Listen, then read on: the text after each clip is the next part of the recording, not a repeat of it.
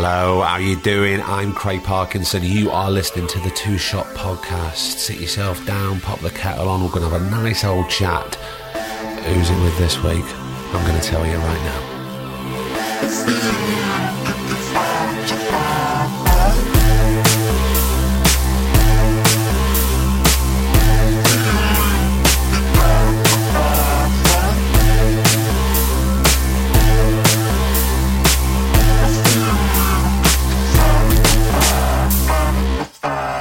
Hello, how are you?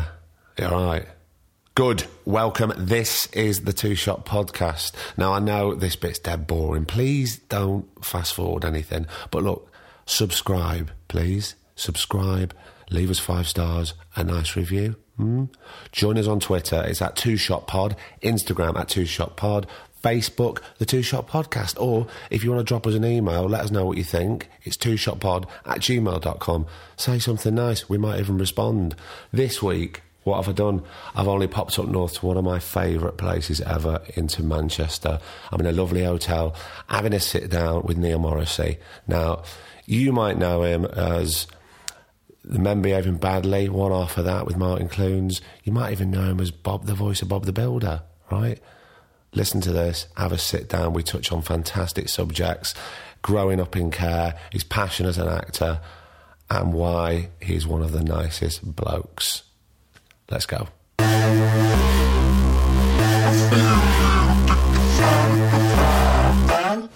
Here we are in a lovely hotel room in one of my favourite cities, Manchester. Why is it one of your favourite cities? Well, do you know, when I was younger, I would, as a treat, I would get the train from Blackpool into Manchester, and whenever I heard the guy on the train go, "You're now going into Manchester Piccadilly," I used to feel a rush of excitement. Really? And I still get it now when I get off, but I used to go to Affleck's Palace and try and find a nice cheap pair of kickers for 20 quid, which was really hard, you know.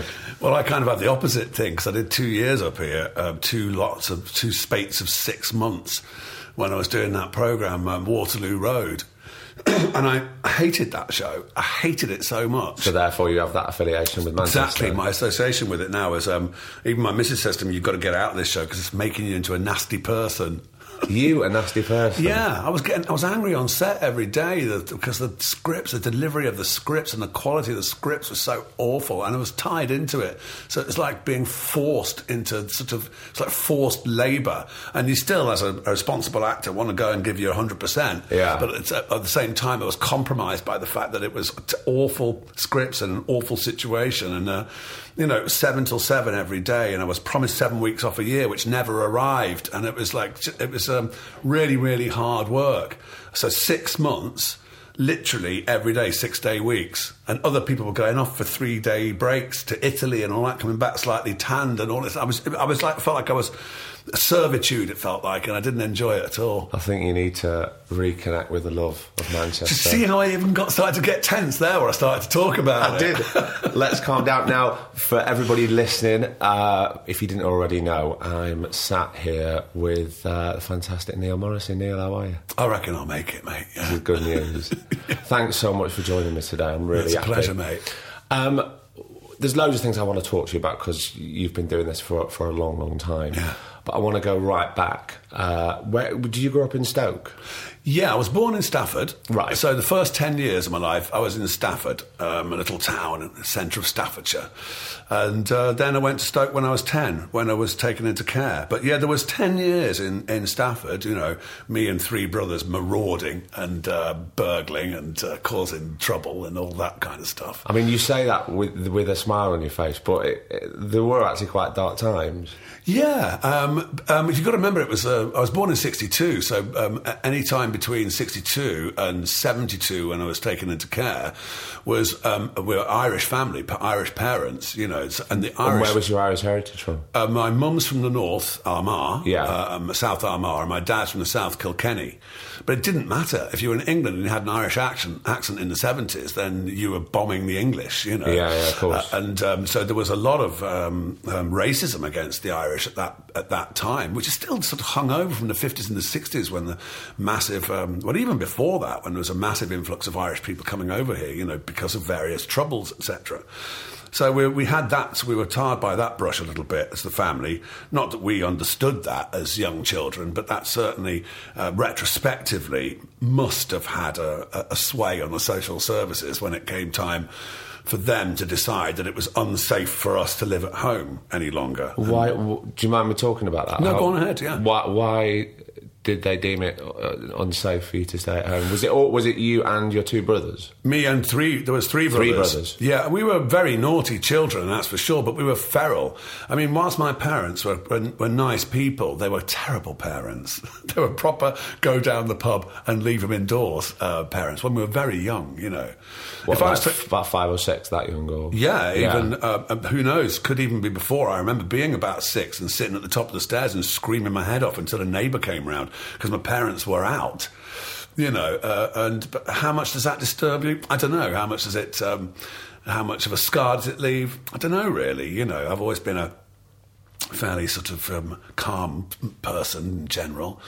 But yeah, that's kind of what was going on.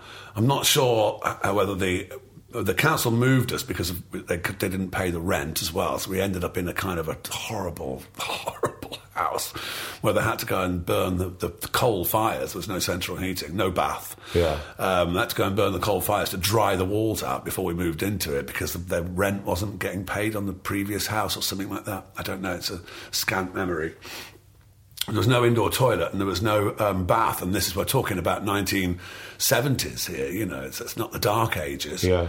And you used to wake up and the plaster had fallen off the roof onto your bed, you know, and things like that. It was a squalor. But then the social services who placed us there said that the house was unfit for us to live in and therefore unsafe, and so they took the children away, but they were the ones who put us there in the first place. And what's the age differences between you and your brothers? About 2 years between all of us. So there would have been Danny, is the youngest. He was... when I went into care, he would have been about 8, going on 9. Then there was me, who was 10, Steve, who was about 11, going on 12, and then there was John, 12, going on 13, who was the eldest. Steve's no longer with us, the one, my elder brother. There was 2 dark-haired and 2 fair-haired.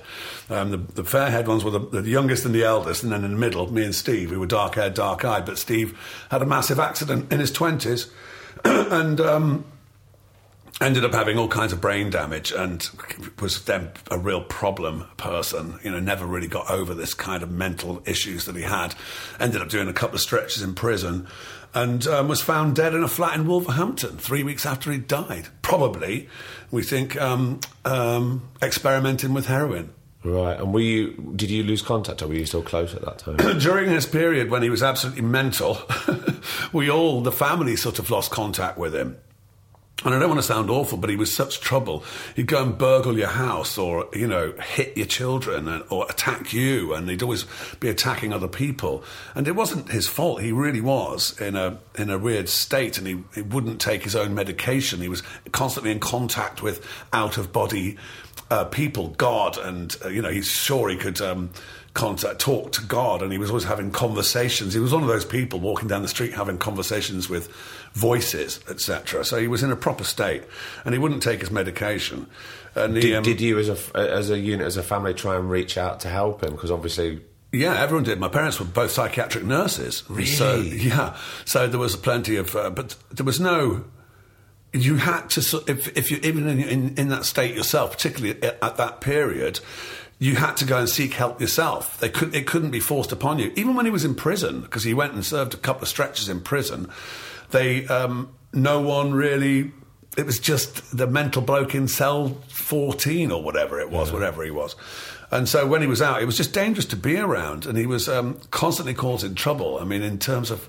Really, we'd break into my mum and dad's house and foul the whole place up, and I mean that in the absolute toiletry sense. Right. So there was a kind of a fear of him as well, because he was very strong, and you know. So in a sense, when it was such a burden on the family, and it was awful. It was one of those situations that when he did die, it was like a sense of relief, and not just for us, but for him, because he was able to rest. His mind must have been so active with the voices and the demons and the devils and the behaviour, which somewhere inside his head he must have known was inappropriate, wrong, and self-torturing, etc. That it was a relief for him, and it was a relief for everybody when we were able to bury him, you know. Just going back to when you were taken into care, did you remain as brothers into care, or were you split off into...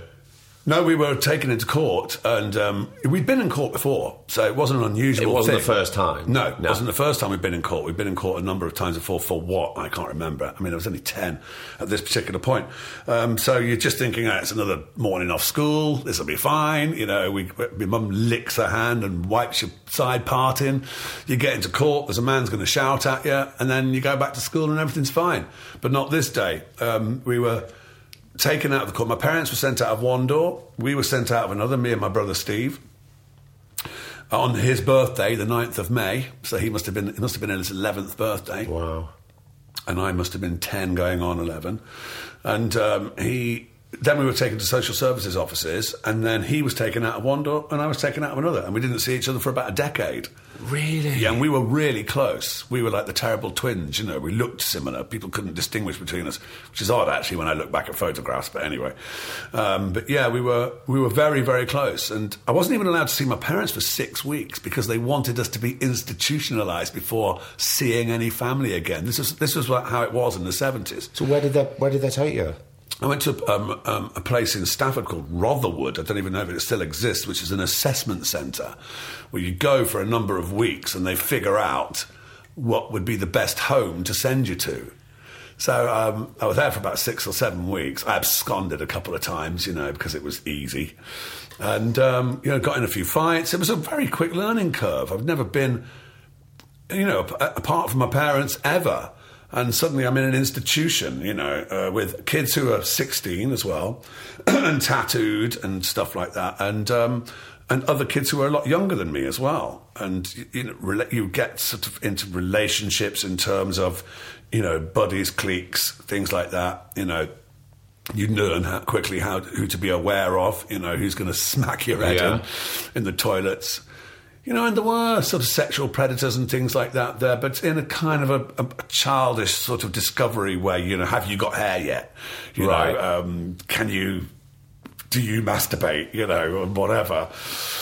So it's a sharp learning curve because there can't be the same parental guidance or sibling guidance that you'd normally get at home. Did you feel because of that experience it forced you to grow up much quicker? Very much so. Than a normal 10-year-old? Yeah, you had to be very aware of everyone around you. You didn't have the freedom of play, or when someone had done something to you or was threatening you or whatever, there was no parent to go to because you didn't trust the staff.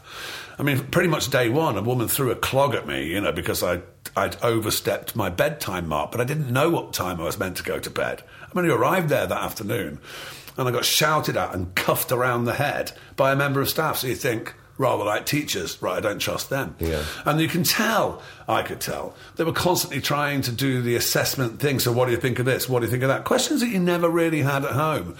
Not, here's a bag of crisps and a can of Coke, go and watch telly. It was all a bit tough, so you sort of wondered why. And then there were consequences to certain situations. If you said, oh yeah, I really miss my mum and dad, I really miss my brothers or whatever, then there'd be a social worker visit that came on the back of that. Oh, I really want to go out and kick a pigeon. Oh, you want to kill things, do you? I mean, I'm 10, is what I wish I was able to say. Because they did do an IQ test on us. When you get in there, you do this test where they put you in a room with a book. And they tell you to, they put a timer on and say, right, open the book at page 1, and then you answer the questions. And it's like a Mensa-type test, it gets slightly more difficult as you get through. And I finished this thing in about 20 minutes, and they came back into the roam after about half an hour, and I was just sitting there twiddling my thumbs, and they went, what are you doing? And I said, well, I've done it. And they said, well, you can't have. I said, I have. And I said, how long, and they looked at it, and it was all correct. They didn't believe it. They got another book out and then sat there and watched me do it in 15 or 20 minutes. But it turns out I had an IQ of about 156, something like that, which is pretty good, apparently. Yeah.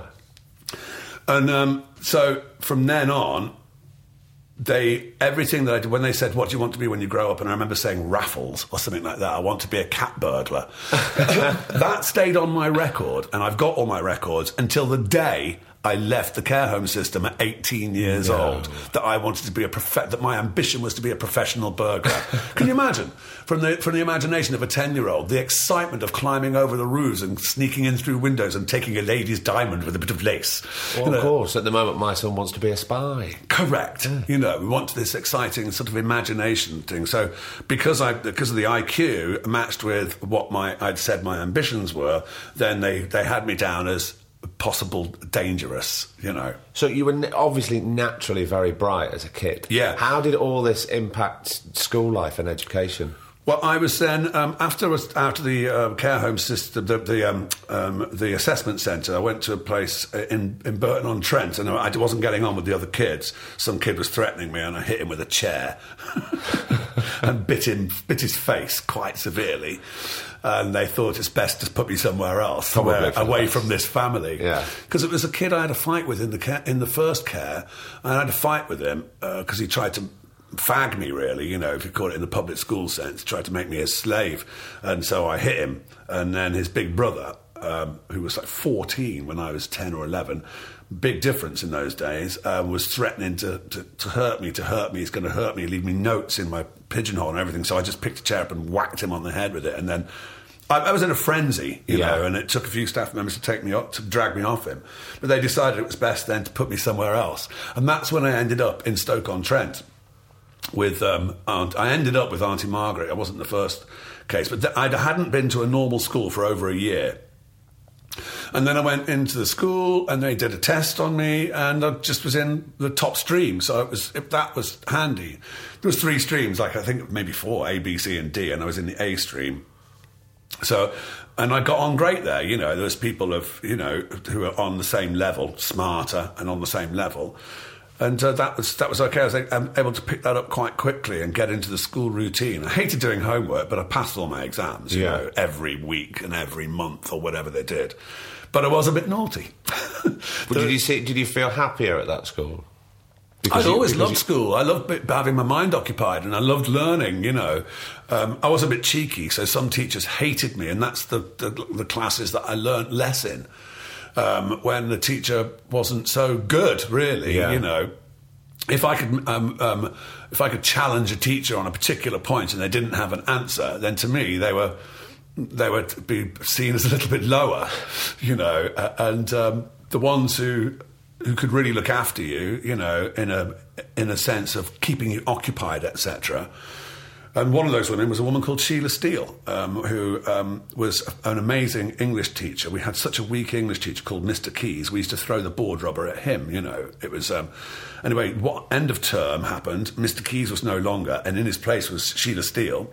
And Sheila Steele... Good name. Fantastic name, isn't it? Because she was a bit scary. Within about 3 minutes of the opening of the class, because, I don't know, she'd had a report about who was going to be trouble... she took me out of the class, slammed me against the wall, pushed a script in my chest and said, "You're in the school play. Really? Learn Colonel Jeffries." And is that where the acting bug sort of started to happen 100%. for you? So it was enforced on you. Was it not? Did you not think about it prior to that? Not in the slightest. I hadn't any aspirations to be anywhere near a stage or having anything to do with it. And she said, learn... Anyway, as it turns out, we have the rehearsals. They're after school. I'm suddenly being occupied. I'm nervous, obviously. But How old are you at this point? I must have been 12. Right. 11 and a bit, 12.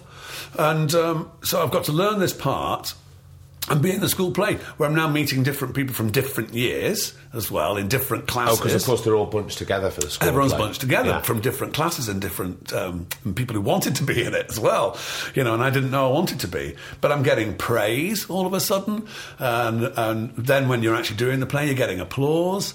The care home, loved it because I'm doing something. I'm doing something after school. I've got a new interest, etc. I started being less naughty.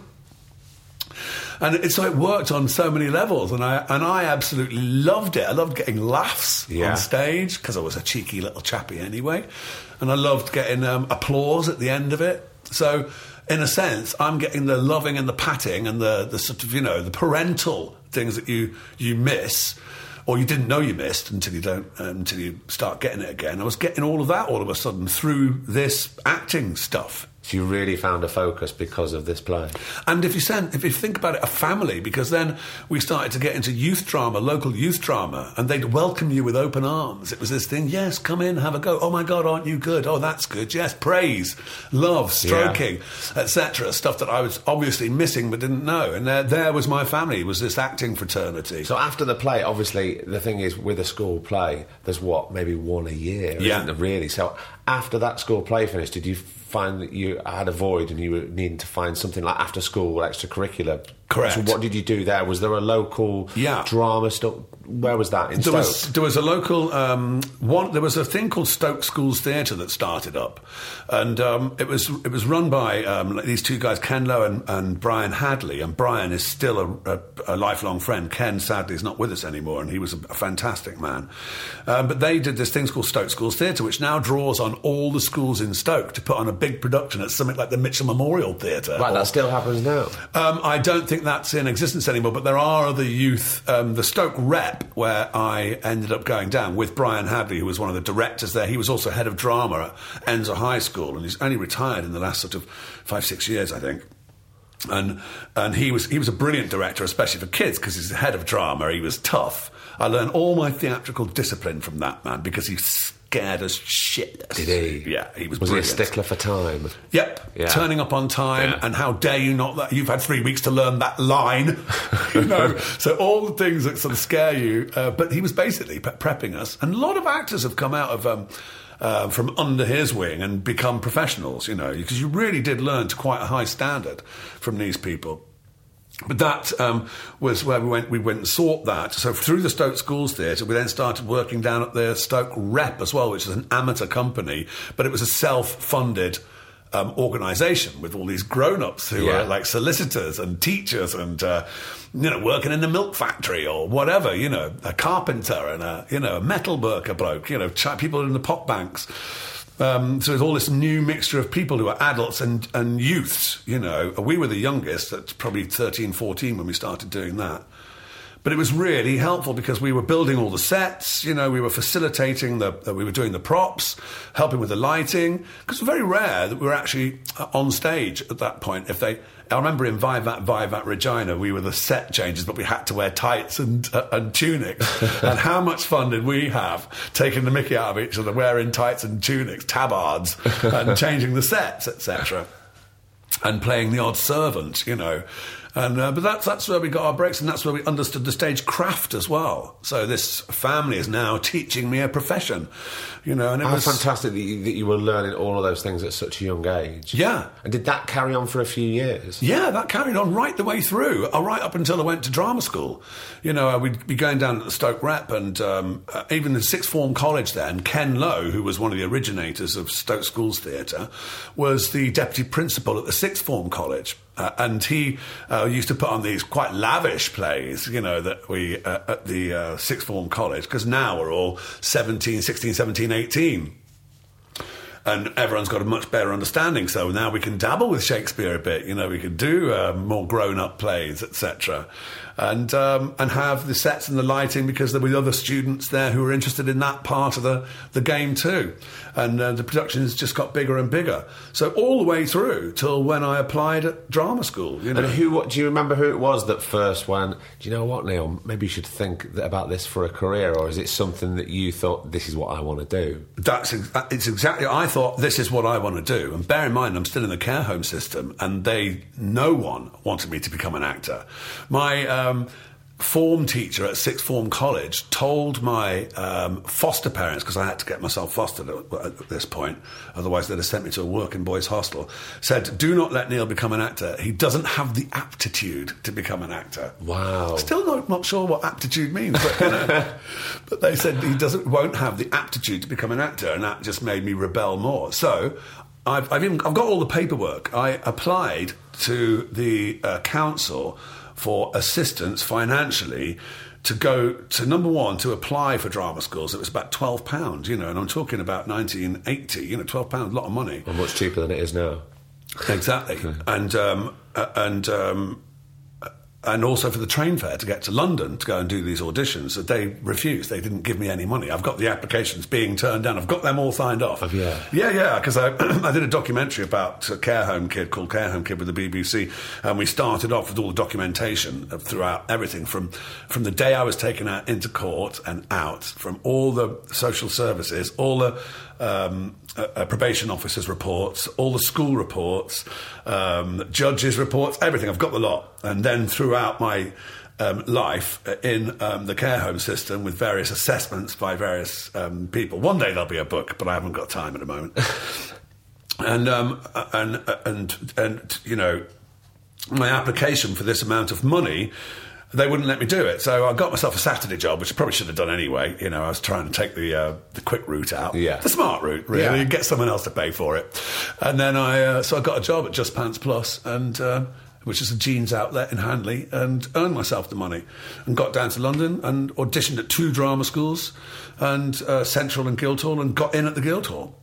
And who was in your support network then? If you've got people going, actually, no, Neil shouldn't be an actor. Who at that? What age were you now? 19? No, I know. I arrived at drama school at 18, so I'm 17 now. So who was in your support network? Well, there was like Brian Hadley. He would have been supportive. He would have gone through my audition speeches with me. Ken Lowe. I've got a feeling they may have even bunged me a fiver as well, you know, and said, "Here, you know, you're going to need to eat." Because I didn't think about sandwich. I didn't think about things like that. And I was just out there by myself, going out there and doing it, you know, because even my parents didn't really know what I was up to. Can you remember how you were feeling when you first stepped into drama school to audition for the first time? I was nervous but confident. I'm pretty sure I was fairly confident. I had no idea, because you're up against the country. You know, you're up against the whole of the UK and the world. Really, there's a load of people coming from America, and there was Israelis, you know, and Swedish people, and you know, there was a whole mixture of various people. And it's like any of those auditions that you're sitting around in a room with, 100 people passing through, going in to do a 2-minute speech before getting a recall or whatever, you know, because it was a recall weekend. And people are bringing out guitars and singing, and I'm thinking, oh my God, these people are amazing. You know, what's the little lad from Stoke gonna, how am I going to be able to impress? And so I went in and did my speeches. And there and then they no, actually you go home. Yeah, you have to go home after that. And then you get a letter saying you're recalled for the weekend, which is a massive confidence booster, because then you've got 60 people for 20 places. So now you've got a 3-to-1 chance. Yeah. And you do the whole weekend, and it was a wild weekend. You know, I was slightly naughty, slightly irreverent about the whole thing, a bit quite obviously confident. Because now they're taking apart your performance, they're taking apart your speeches and making you do weird things. You know, like I was doing Edmund, the bastard speech in Edmund, but they said to me, "You're in a swimming pool, and Edgar is in the lane next to you, and he's beating you. Now do the speech." And it's basically, can you cope with direction? That's what they're looking for. Is can you follow direction? Can you learn? Are you a sponge? You know, or are you just going to be? Are you already the finished article? So of course, you know, I was desperate to learn, and did all of that, and they liked it, and we got in. You know, the 20 of us who were there, we got in. And so you got in, and then you get the letter in Stoke saying, "Right, you've got in." Yeah. Well, we waited to the end of the day. I mean, you could hang on. The auditions finished at about 6. And then at about 9:30, 10, if you wanted to, there was only a few of us who hung on. I just wanted to know. And so we hung on. And then they came in and said, "OK, you lot go to that room, you lot come to this room." Really? Yeah. Congratulations, you're the ones who are in. And then they have to go into the other room and say, "We're terribly sorry, but this year you haven't made it." And was there a part of you at all that thought, "I'm in the other room"? Well, everyone who was in the room we were in thought we were out. Really? Yeah, because, you know, you just expect the worst.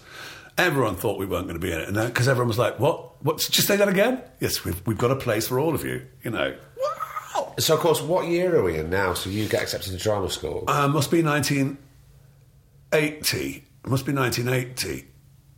Yeah, that's right. It must be 1980 when I get in. That's right, yeah. So now, of Because course- 79 I was doing a thing with another Stoke company up in Edinburgh. Yeah. So you've got now fees to think about. And Yeah.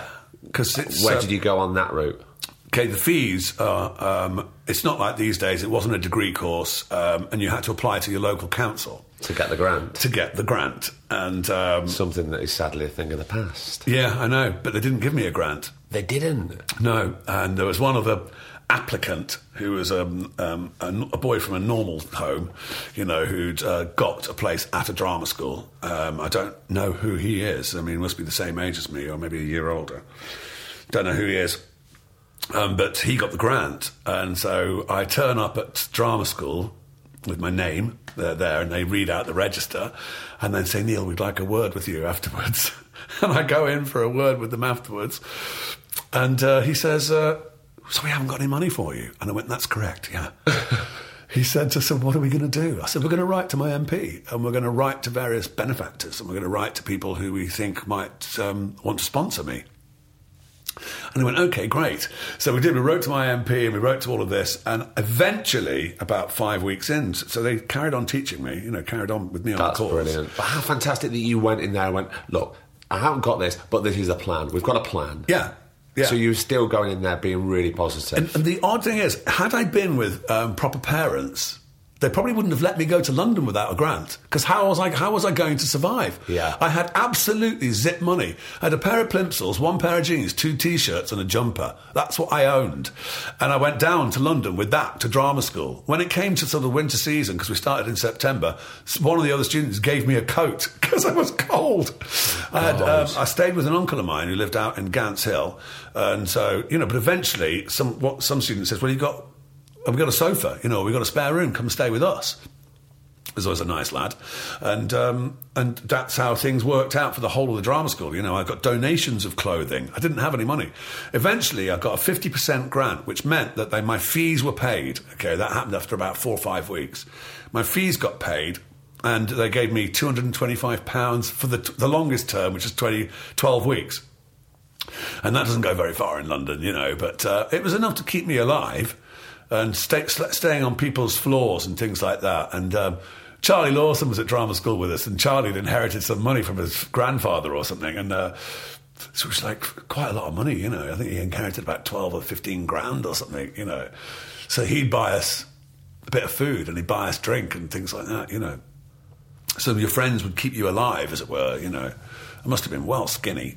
Did you ever have a feeling before those 4 or 5 weeks before the money came through, what if the money doesn't come through? Did you ever have a feeling, well, what am I going to do? What am I actually going to do? I always, in the back of my mind, thought it's going to be fine. So you were always very positive. Yeah.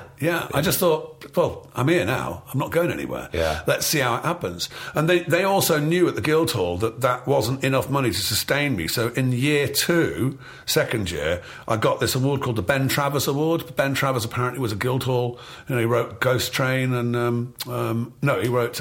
Ghost Train, I think. And a couple of other plays in the 20s. And he'd left a bursary. So I got that bursary in my second year, which was great. And so that helped to keep me alive. But they knew the Guildhall were doing what they could to keep me alive, And was there ever any time during your 3 years where you thought, I don't know if this is for me, actually? I mean, I was so positive going to drama school, but, sometimes they love to break you down and sort of build things back up. And, that sort of separates people. People do drop out during those years. Did that ever happen to you, or were you still as positive as you were from day one? Massively positive as I was from day one and after I'd left. Because you could see that sometimes they wanted to psychologically have a go at you, you know, but they've got to be smart to pull one over me, And I just thought, I can see what you're doing and I'm not upset, so cheerio. I mean, if you worked hard, you got your stuff done. Because I remember turning up with Ginny Snyder, who was one of our teachers there, and you used to have to learn a speech. And then she'd go in and break it apart, you see, and teach you whatever it was, a piece of Shakespeare normally. And I went in and said, "I'm sorry, Ginny, I haven't learnt it this week." And she just said, long pause, "Tough. It's your life." And then didn't speak. And then so I took it as my cue that I wasn't meant to be in the room, you know. So, boy, did I go off and learn that speech, you know, for the next week. And so you couldn't get lazy on yourself, you know. You couldn't rely on it because, as you know, in this game, you stop turning up, you don't learn your words, and, you know, you're out of a job. You know? So, again, it was that a little shocked me into sort of doing something properly again. But such a small thing can make such a massive impact on you at such a young age. Absolutely right. You know, especially like you say, when I was just hugely enthusiastic about everything. So to get a knockback like that was, especially in my situation, because if I was asked to leave, you know, that would be it. I didn't know what I would be able to do. Go and join the National Youth Theatre and beg. You know, that's kind of what I had in my mind. But I'd never thought it would come to that. I always thought I was going to be fine. And when your 3 years were up, were you one of those ones that went, right, okay, I've just got a job, you're walking straight out into a job? Or was there a long period of being out of work straight after? No, I didn't even complete my 3 years. Really? Yeah, I got a panto, Christmas 82. So it's Christmas between 81 and 82, you know, that year. And with Esther Charkham was directing it. So I must have been third year. So it was either 82 or 83. It might be 82, 83, actually. And I got a panto at Chipping Norton in Oxfordshire because in the meantime, to support my financials at drama school, I'd started to do street theatre with a guy at drama school with us. Was this something like in Covent Garden or around in Guildford? In Covent Garden. And we ended up doing festivals and everything and getting contracts so that we were building up, because you needed to have 40 weeks of contracts in order to qualify for an equity card. Yeah. So we were doing festivals and things like that and earning money. You know, all of a sudden I can afford to buy people drinks, you know, all this. But Covent Garden, you know, doing 4 hours of shows a day, you know, every day during the summer holiday break, and then at the weekends during college, whenever we could, because we were rehearsing for other things at the same time, getting down to Covent Garden and earning a bit of money. But what was it? I've forgotten what I was talking about now. I'm not surprised. I think it was when you graduated, about walking into a job. That's straight right. Away. So I got straight away an equity card and went straight into the panto. And then had an agent as well, Louis Hammond, who's retired from being an agent now. I think he's a casting director. And he going in and you know, him saying, I'd like to represent you, and saying, why don't you just leave drama school? So then having to go into the principal and say, I'm leaving. And the principal just said, OK, fine. Oh, really? Yeah. That simple? Yeah. I've got a job. I said, I've got a job. I've got an agent. I don't see why I should hang around. And he said, absolutely fine. Yeah, go out there in the world. The world's ready for you. Yeah. And I thought that was really nice, because a lot of them these days, I hear from the kids, you know, number one, it's a degree course these days, so they have to stick it out.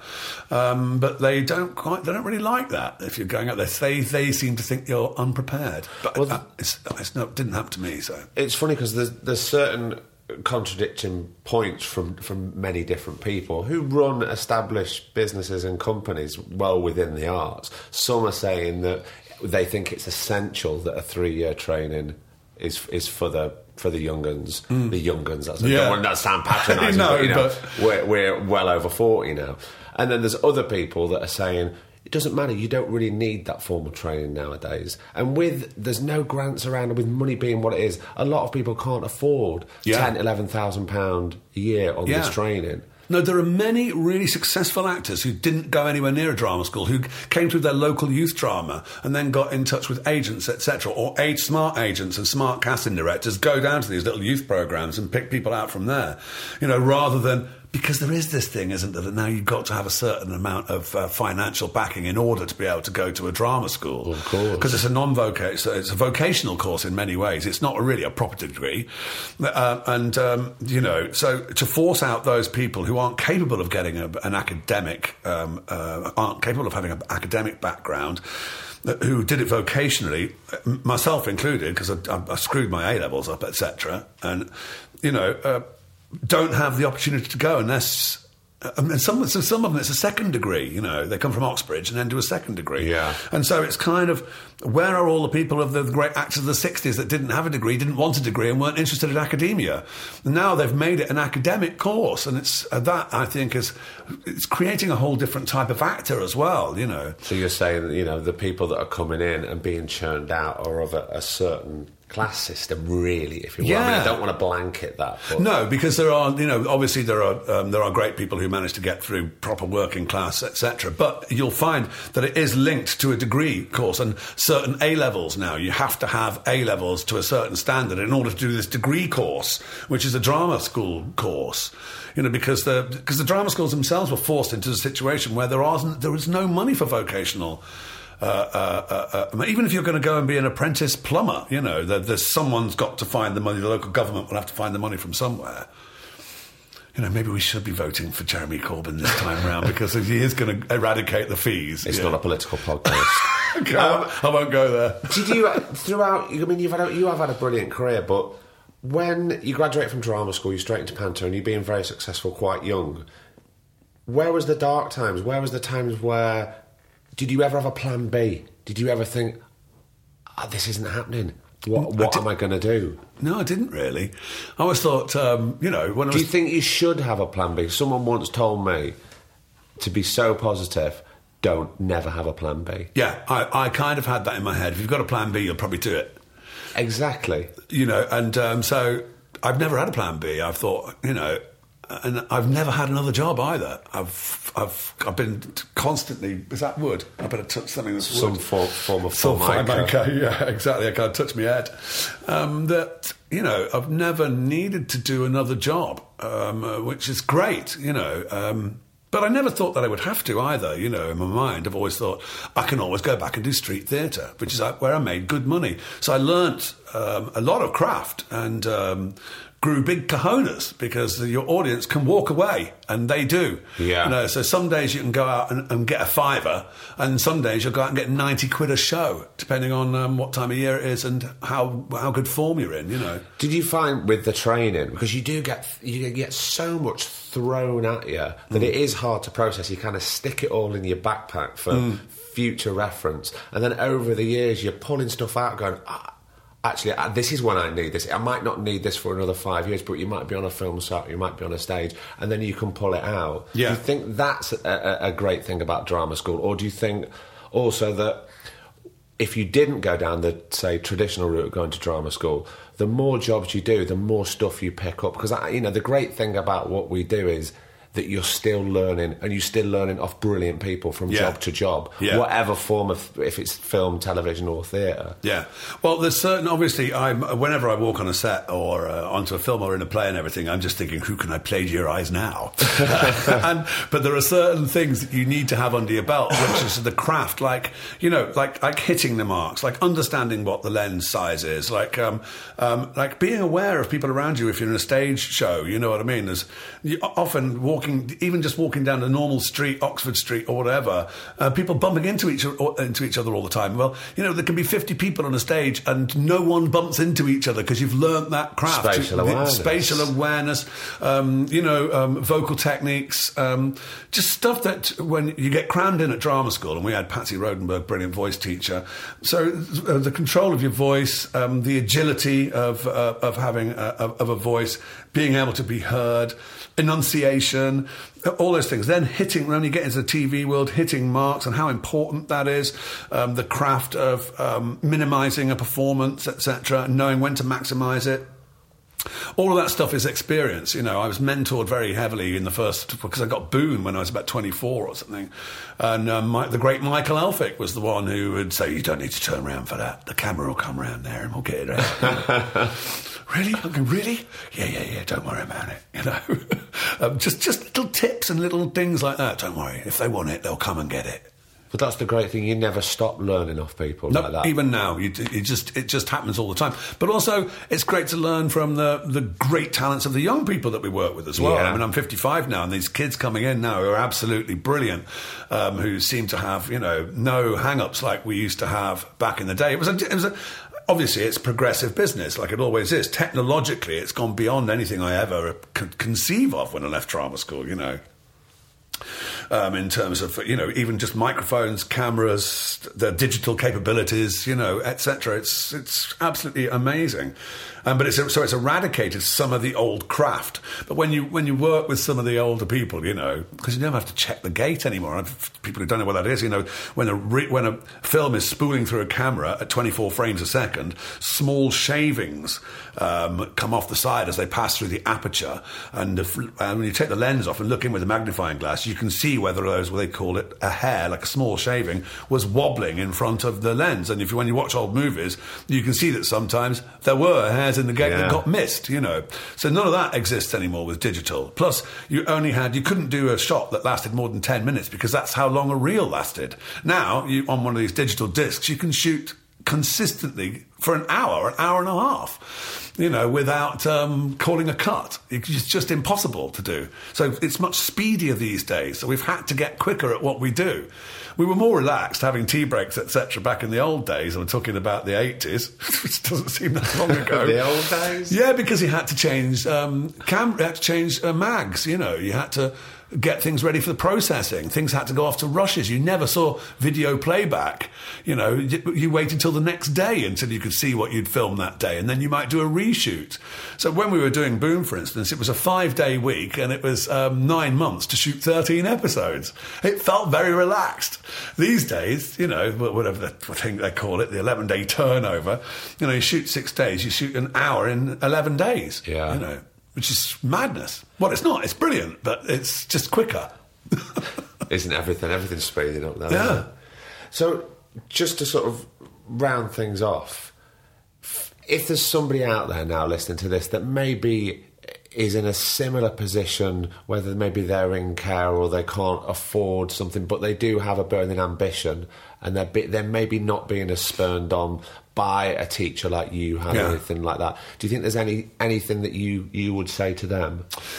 At the earliest age possible, seek out the local youth drama. Seek out what's going on in your area. There's always going to be a club or something.